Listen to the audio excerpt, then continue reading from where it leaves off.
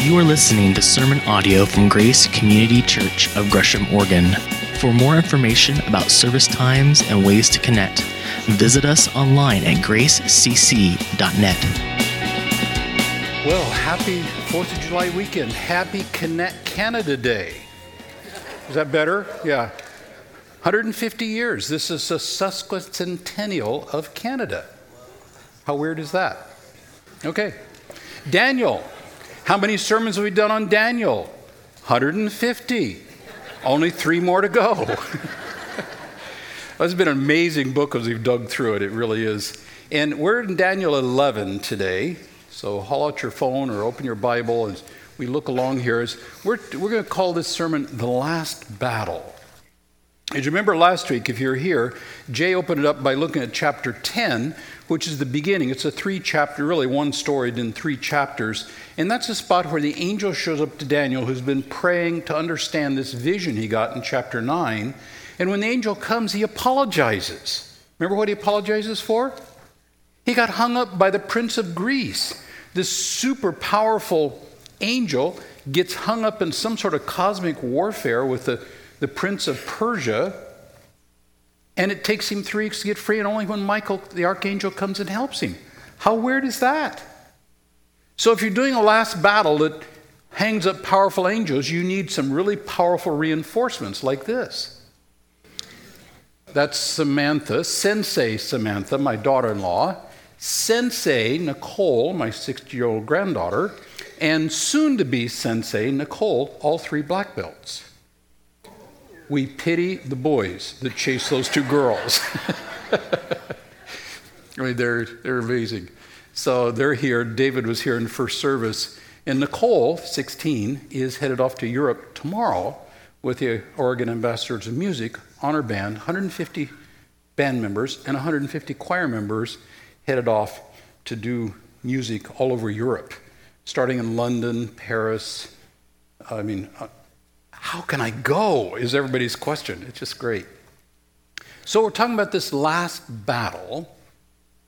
And in Daniel chapter 11, well, it's right at the end of Daniel chapter 10 we have to do to get this picked up. So he said, the angel, "Do you know why I've come to you? Soon I'll return against the prince of Persia, and when I go, the prince of Greece will come. But first, I must tell you what's written in the book of truth." Well, the book of truth is what he's going to explain in this next section. Now then, he says, I tell you the truth.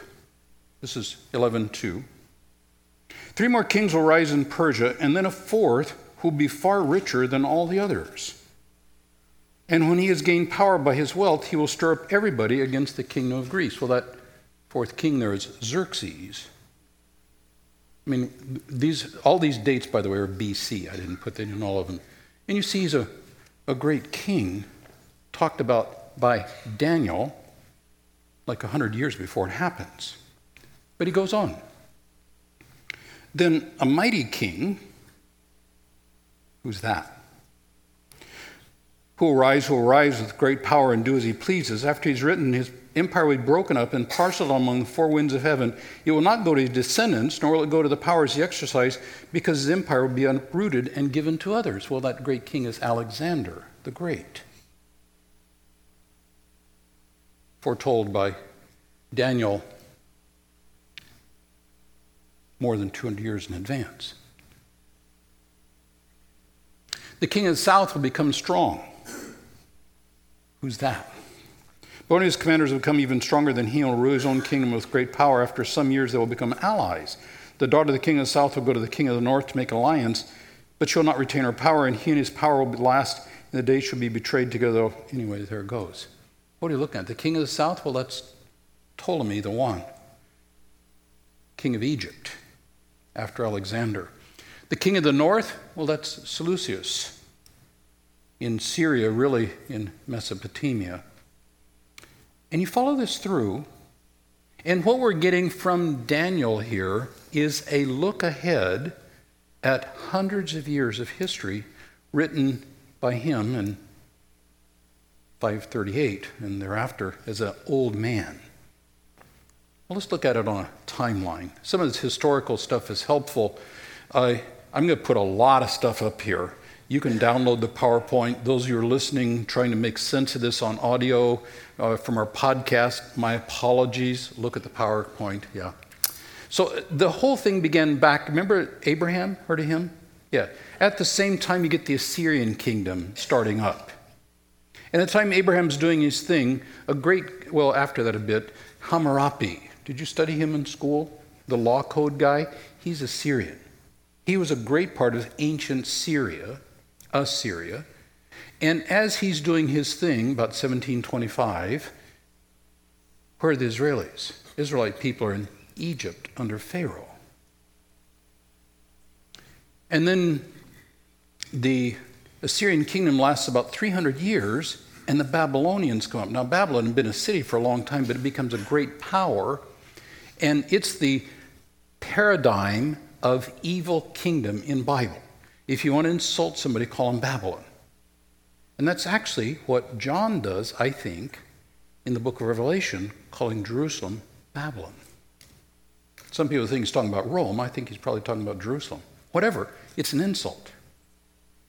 Babylon is the one that takes the Jews into captivity in 586 BC. Daniel was the first wave in 605 BC.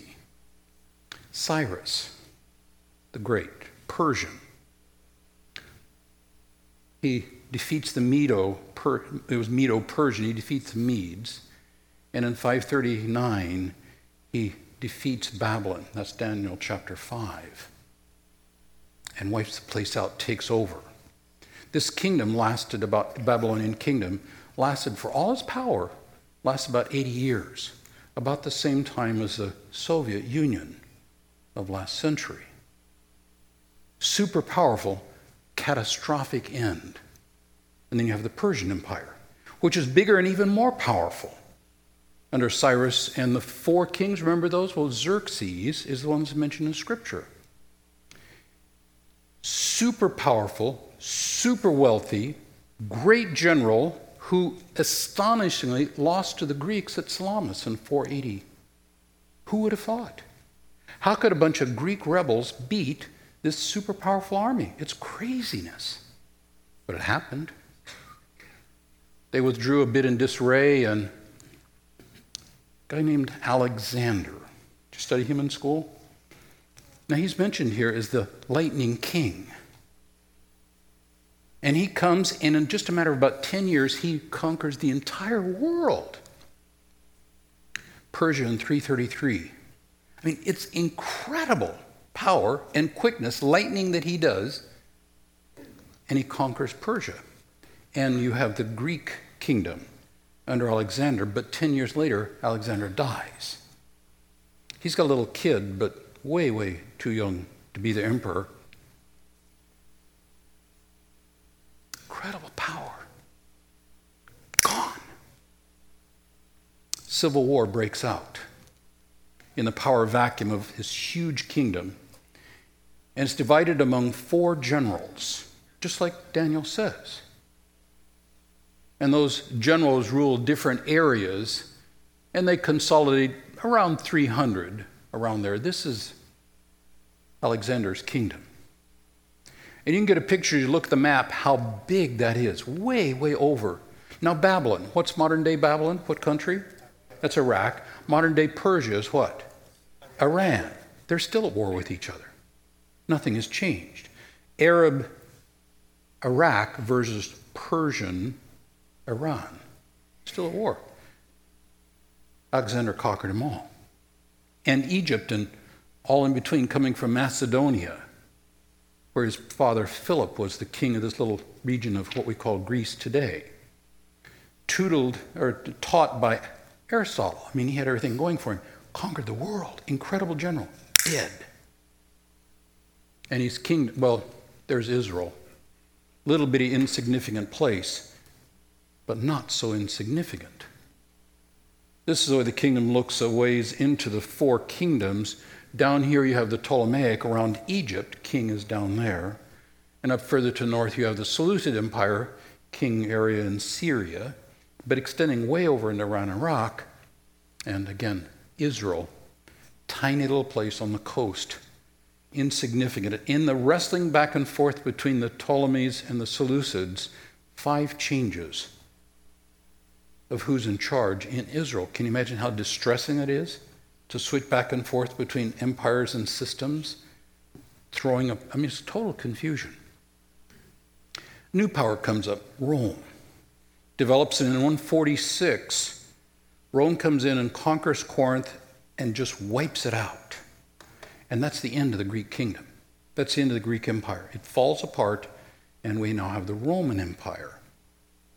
How long did the Persian Empire last? About the same time frame as the United States so far. How long was the Greek Empire, including the 4-part distributed kingdom? Again, about that same time, about the same time as the United States.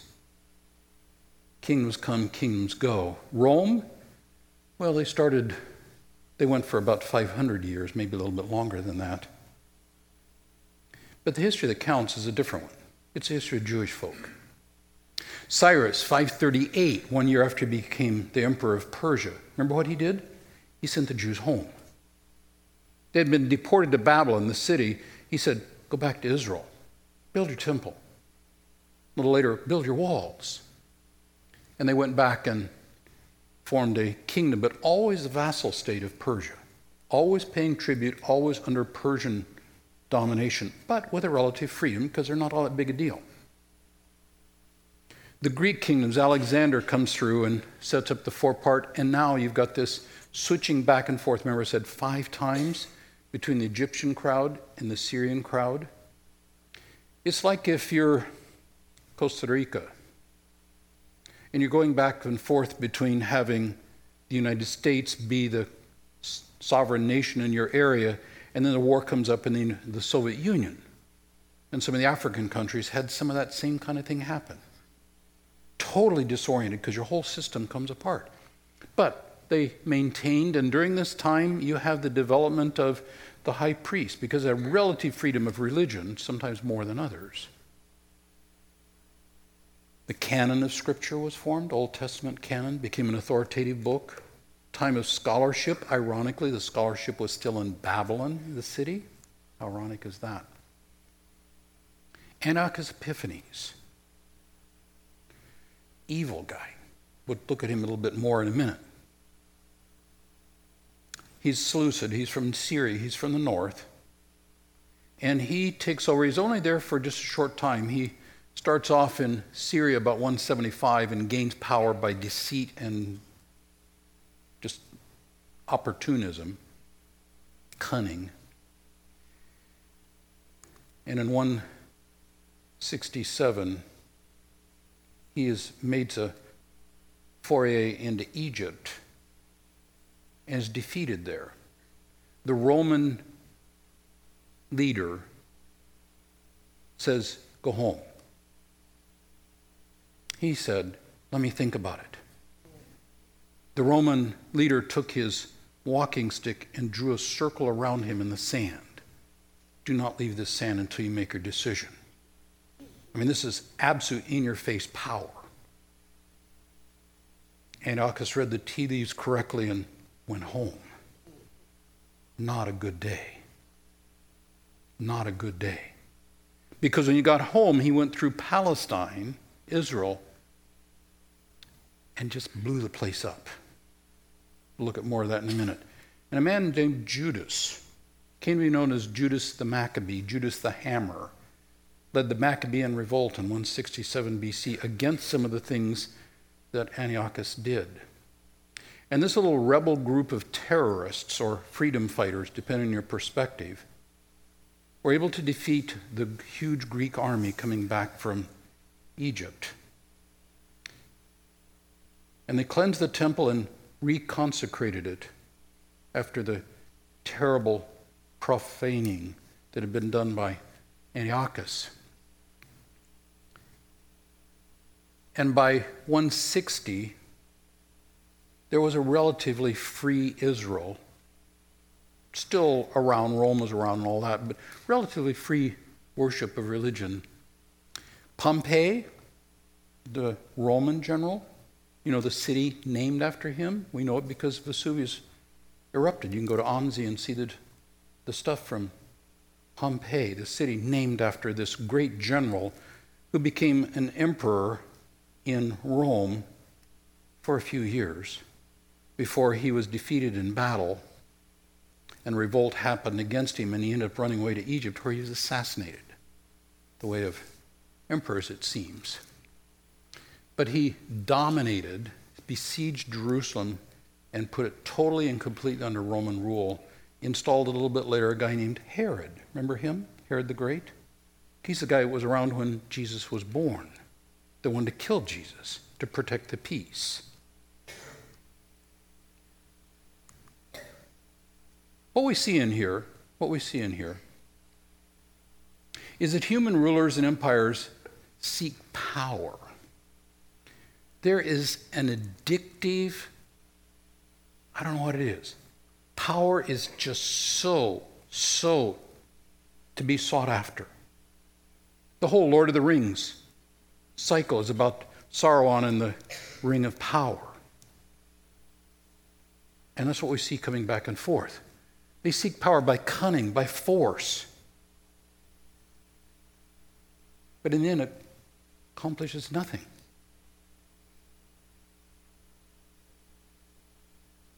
Dynasties come, dynasties go. Oh, while they're there, it's very real and very powerful. There's about 30 years when the Seleucids were in charge in Israel before Antiochus Epiphanes, where they had a lot of freedom. They affirmed Jewish religious practices. But at the end of 30 years, Antiochus came in and said, no way, stop.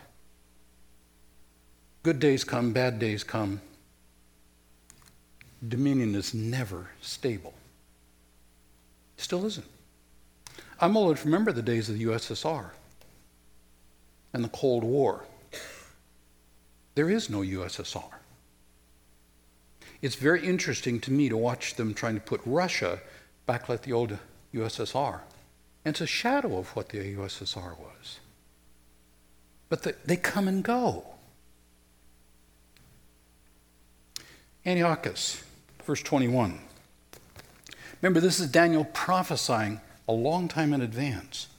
In those times, let's see, his successor will send a tax, get the right one. He will be succeeded by a contemptible person who had not been given the honor of royalty. What happened is the rightful heir in the Seleucid Empire was in Rome and had actually been imprisoned. And Antiochus saw the opening, and by subterfuge and cunning and deceit was able to get into the place of power and take place, but was never declared king. He'll invade the kingdom when his people feel secure, and he'll seize it through intrigue. That's exactly what happened. Then an overall army will be swept away before him, both in it and a prince of the covenant will be destroyed. After coming to an agreement with him, he will act deceitfully, and with only a few people he rise to power. That's exactly what happened. Where just provinces feel secure, he'll invade them, will achieve neither what his fathers or forefathers did. He will distribute plunder, loot, and wealth among his followers. He will plot the overthrow of fortresses, but only for a time. With a large army, he'll stir up his strength and courage against the king of the south, that's Egypt. The king of the south will wage war with a very powerful army, but he will not be able to stand because of the plots against him. This is 169 BC, as it turns out. Those who eat from the king's provisions try to destroy him. His army will be swept away, and many will fall in battle. The two kings, with their hearts bent on evil, will sit on the same table and lie to each other. Has anything changed? But to no avail, because an end will come at the appointed time. The king of the north, that's Antiochus Epiphanes, will return to his own country with great wealth, but his heart will be set against the Holy Covenant. He will take action against it and return to his own country at the appointed time. Now, this is 167. He'll invade the south again, but his throat will be overcome. That's when the Roman general drew the circle around him. Ships of the western coastlines will oppose him. That's the Roman folk. And he'll lose heart. He'll turn back and vent his fury against the Holy Covenant. He'll return and show favor to those who forsake the Holy Covenant. And his armed forces will rise up and desecrate the temple fortress and will abolish the daily sacrifice. What he ends up doing in the name of maintaining peace between the traditionalists who want to honor Torah and the compromisers who want to get along with the Greeks. That's, we see in the Bible as Pharisees and Sadducees. The traditionalists are the Pharisees, the liberal compromisers are the Sadducees. And to make peace between these two conflicting parties, he ends up totally squishing the worship of Yahweh in the temple. In the temple of Yahweh, he puts a statue of Zeus, his personal god, and says you have to worship that God, not the Yahweh God. And just to complete his abomination of desolation, just to complete this, he'll sacrifice a pig, the forbidden animal, in the temple, in worship of Zeus, the demon god.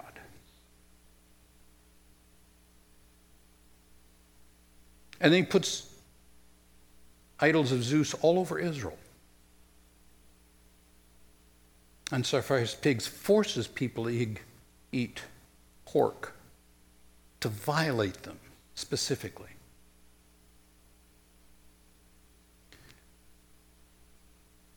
That's what evil people do, is they take on the way of God. What he does here, he strips Jews of their sacrament. The sacrament of the Jewish folk is what? Do you remember? Circumcision. Boys born Jewish or converts to Judaism are circumcised, males, as a mark that they belong to Yahweh. He totally stopped circumcision on pain of death, torture, or slavery. He took away their sacrifice, refused to allow the temple service to go on, which had been going on for hundreds of years. The morning sacrifice, the Day of Atonement, stopped all of it. Forced them to sacrifice to Zeus. He took away their Sabbath. Sabbath worship is at the heart of Judaism. He forced them to work on Sabbath on pain of death or torture or worse.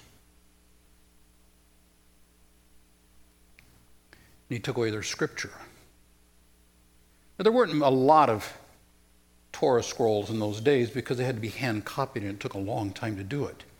He sought them out and burned them. To have a copy of scripture was a death penalty. Why? He's going to squish completely the worship of Yahweh, forcing people into apostasy. Not all do. Judas the Maccabee is the one who led the revolt against him. Unbelievably, he could win.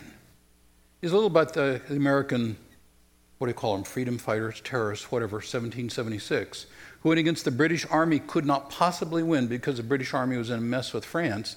They were able to win, like Judas Maccabee, except they were fighting in the name of God to restore the Torah and to cleanse the temple. In 165, they reconsecrated the temple and restored the sacrifice.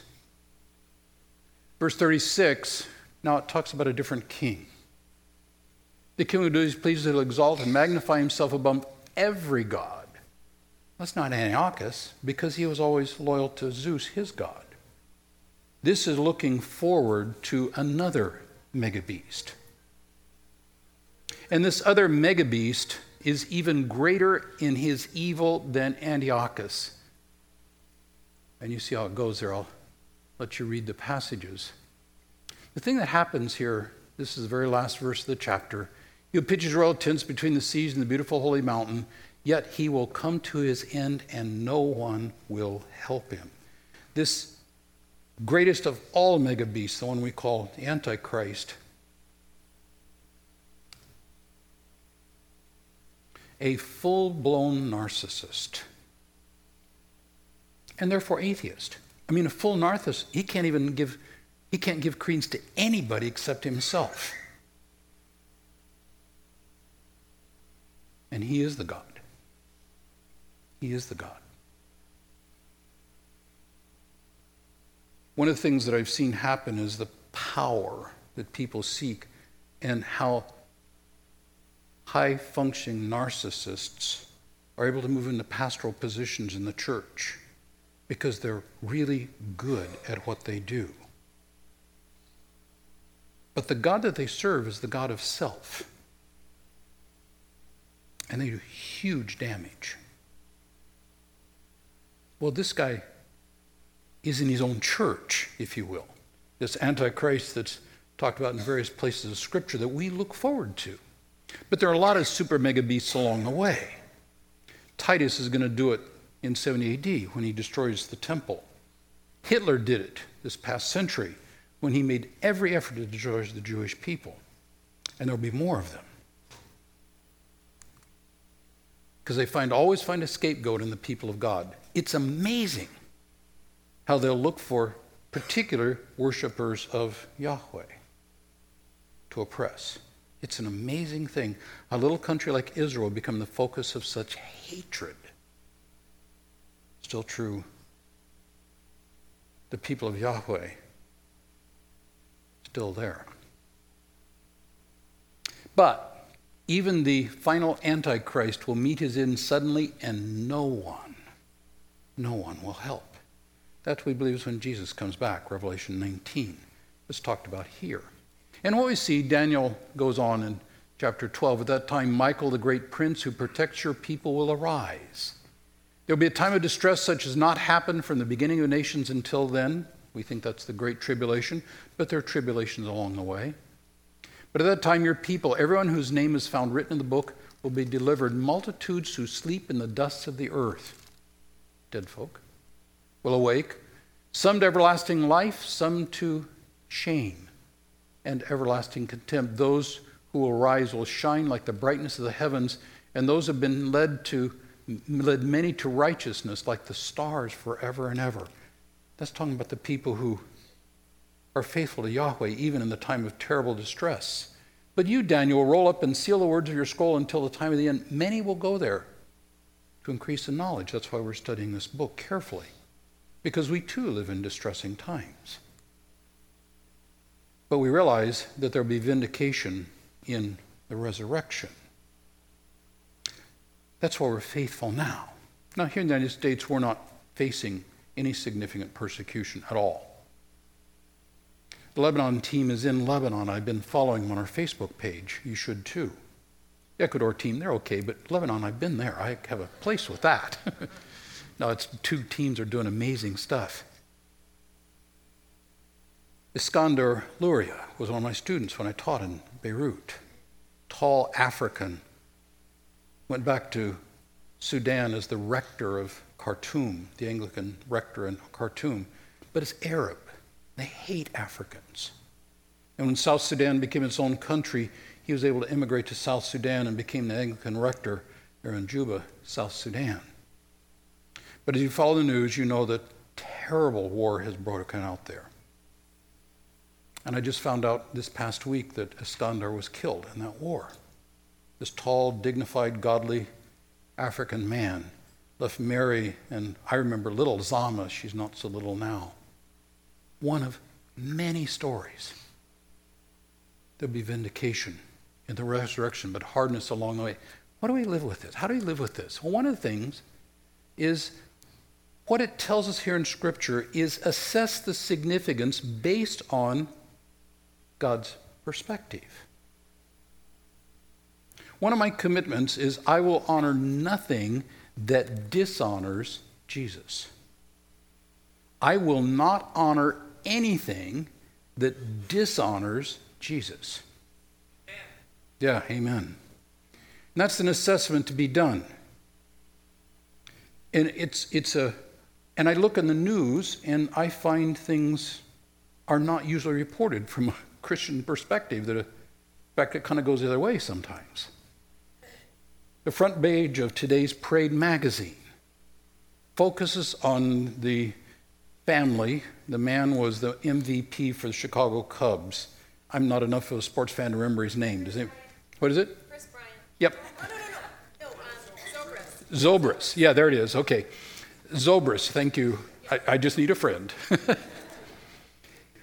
He turns out to be a committed, deeply committed Christian who's looking forward to being a youth pastor when he finishes his baseball career. He's studying now for that. His wife is one of the best Christian artists in the world today. 3 kids, I mean, amazing, amazing, amazing. How many heard when they were lauding his expertise as a baseball player, heard that he's a committed Christian? Who's the best basketball player in the world? Yeah, well, there's a debate around that, because we see 2 different ones. We see one who dishonors Jesus every possibility, and we see another, really 2, Steph Curry and who's the other guy in San Francisco? Kevin Durant. Very strong, committed Christians. Watch their styles of play. You see very different styles of play. See, I'm going to honor the things that honor Jesus big time. I'm not going to honor anything that actively dishonors Jesus. So what Daniel does, he goes through 200 years of huge world history, 1 verse. He goes through 200 more years of huge world history, 2 verses. Why? No big deal. No big deal. But it is. Well, not from God's perspective. Give significance according to God's perspective. Now, we looked through this before, this Antiochus thing. And what I see as I look at this is he will act deceitfully. Okay, that's Antiochus. He will plot the overthrow of fortresses, but only for a time. See the contrast? Their hearts bent on evil, lying to each other. Okay? An end will come at the appointed time. See the contrast? His heart will be set against the holy covenant. At the appointed time, he'll invade the south. He will turn back and vent his fury against the holy covenant. Those who are wise will instruct many. Some of the wise will stumble until the end of time, for it will still come at the appointed time. Do you see the contrast? The king will do as he pleases until what's determined must take place. Do you see the contrast? All through here, we see this going on. People do what they please, and God is appointing and at work.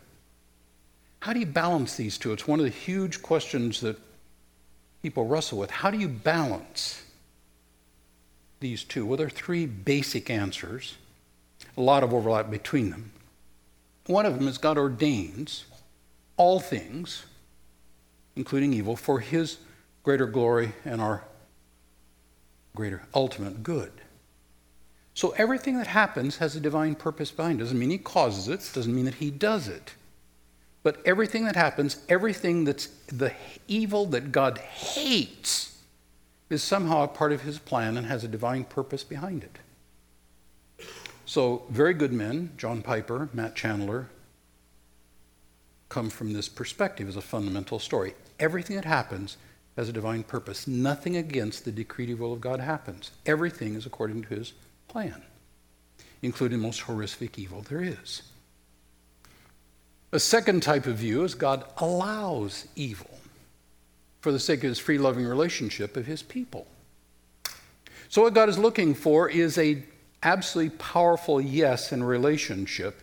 I watch Bonnie scritch down here and greet some folk. Who are these folk you're greeting down here? They're from Ohio. Ohio. They're like my godchildren. Okay, godchildren. This is good. Do you like this woman? Love. See, okay. Does that love mean a lot to Bonnie?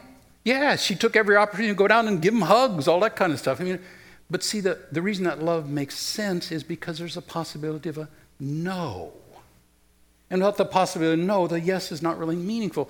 And that's where the evil comes from, is people saying no to Yahweh. C.S. Lewis would be an example of this particular view. A third view, and the one that I opt for, remember, there's a lot of overlap, and is God is at war with evil. He's not ordaining it. Well, sometimes he does. Jerusalem taken by Babylonians. He's not allowing it. Well, sometimes he is. He allows Satan to afflict Job. But on the whole, he's at war with evil. Genesis 3:15.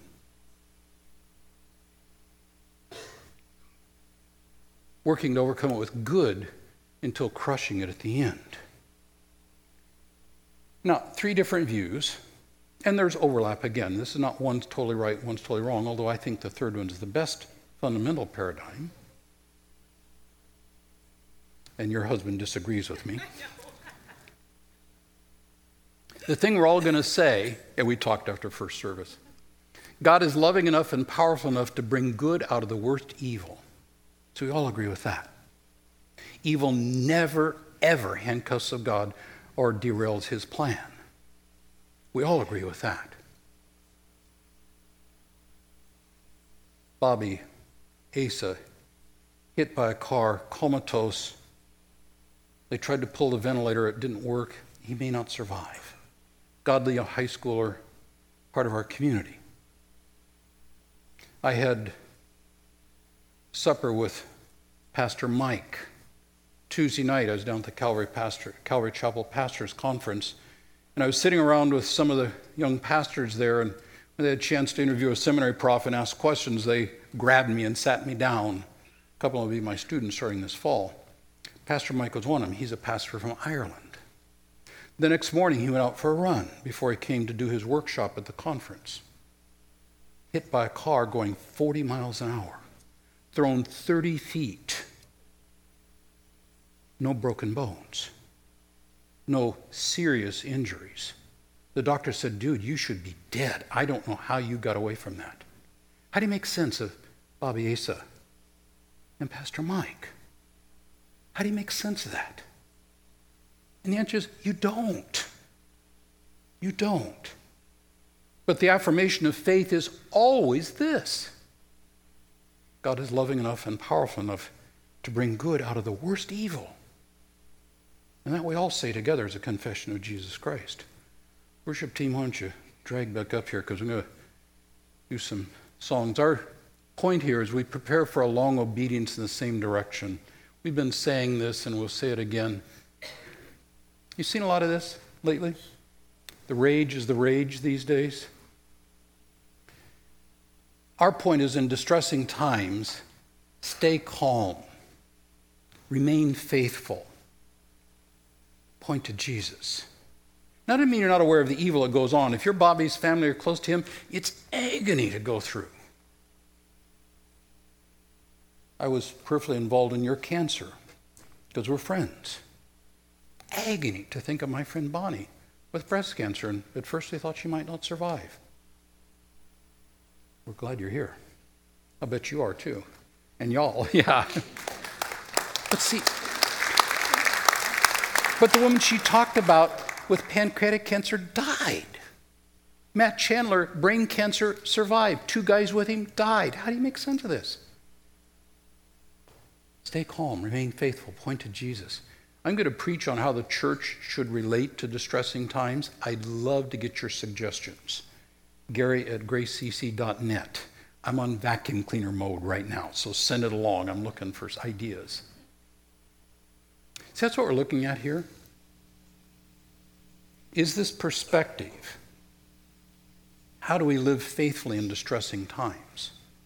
Part of what we do is come together as fellowship of God, like we're doing here, and sing the praise to God. And part of what we do, leaders, if you want to come forward as well, part of what we do is we have this simple meal. We call it communion, or the Lord's table, or Eucharist, the time of celebration. And in these simple elements, a bit of bread and a cup of juice, representing what Jesus did to give us forgiveness and cleansing and hope and power, I invite you, if you'd like to have a meal with Jesus and his people, to come receive the elements, take them back to your chairs, and we'll celebrate the table together in a few minutes. Come forward and receive.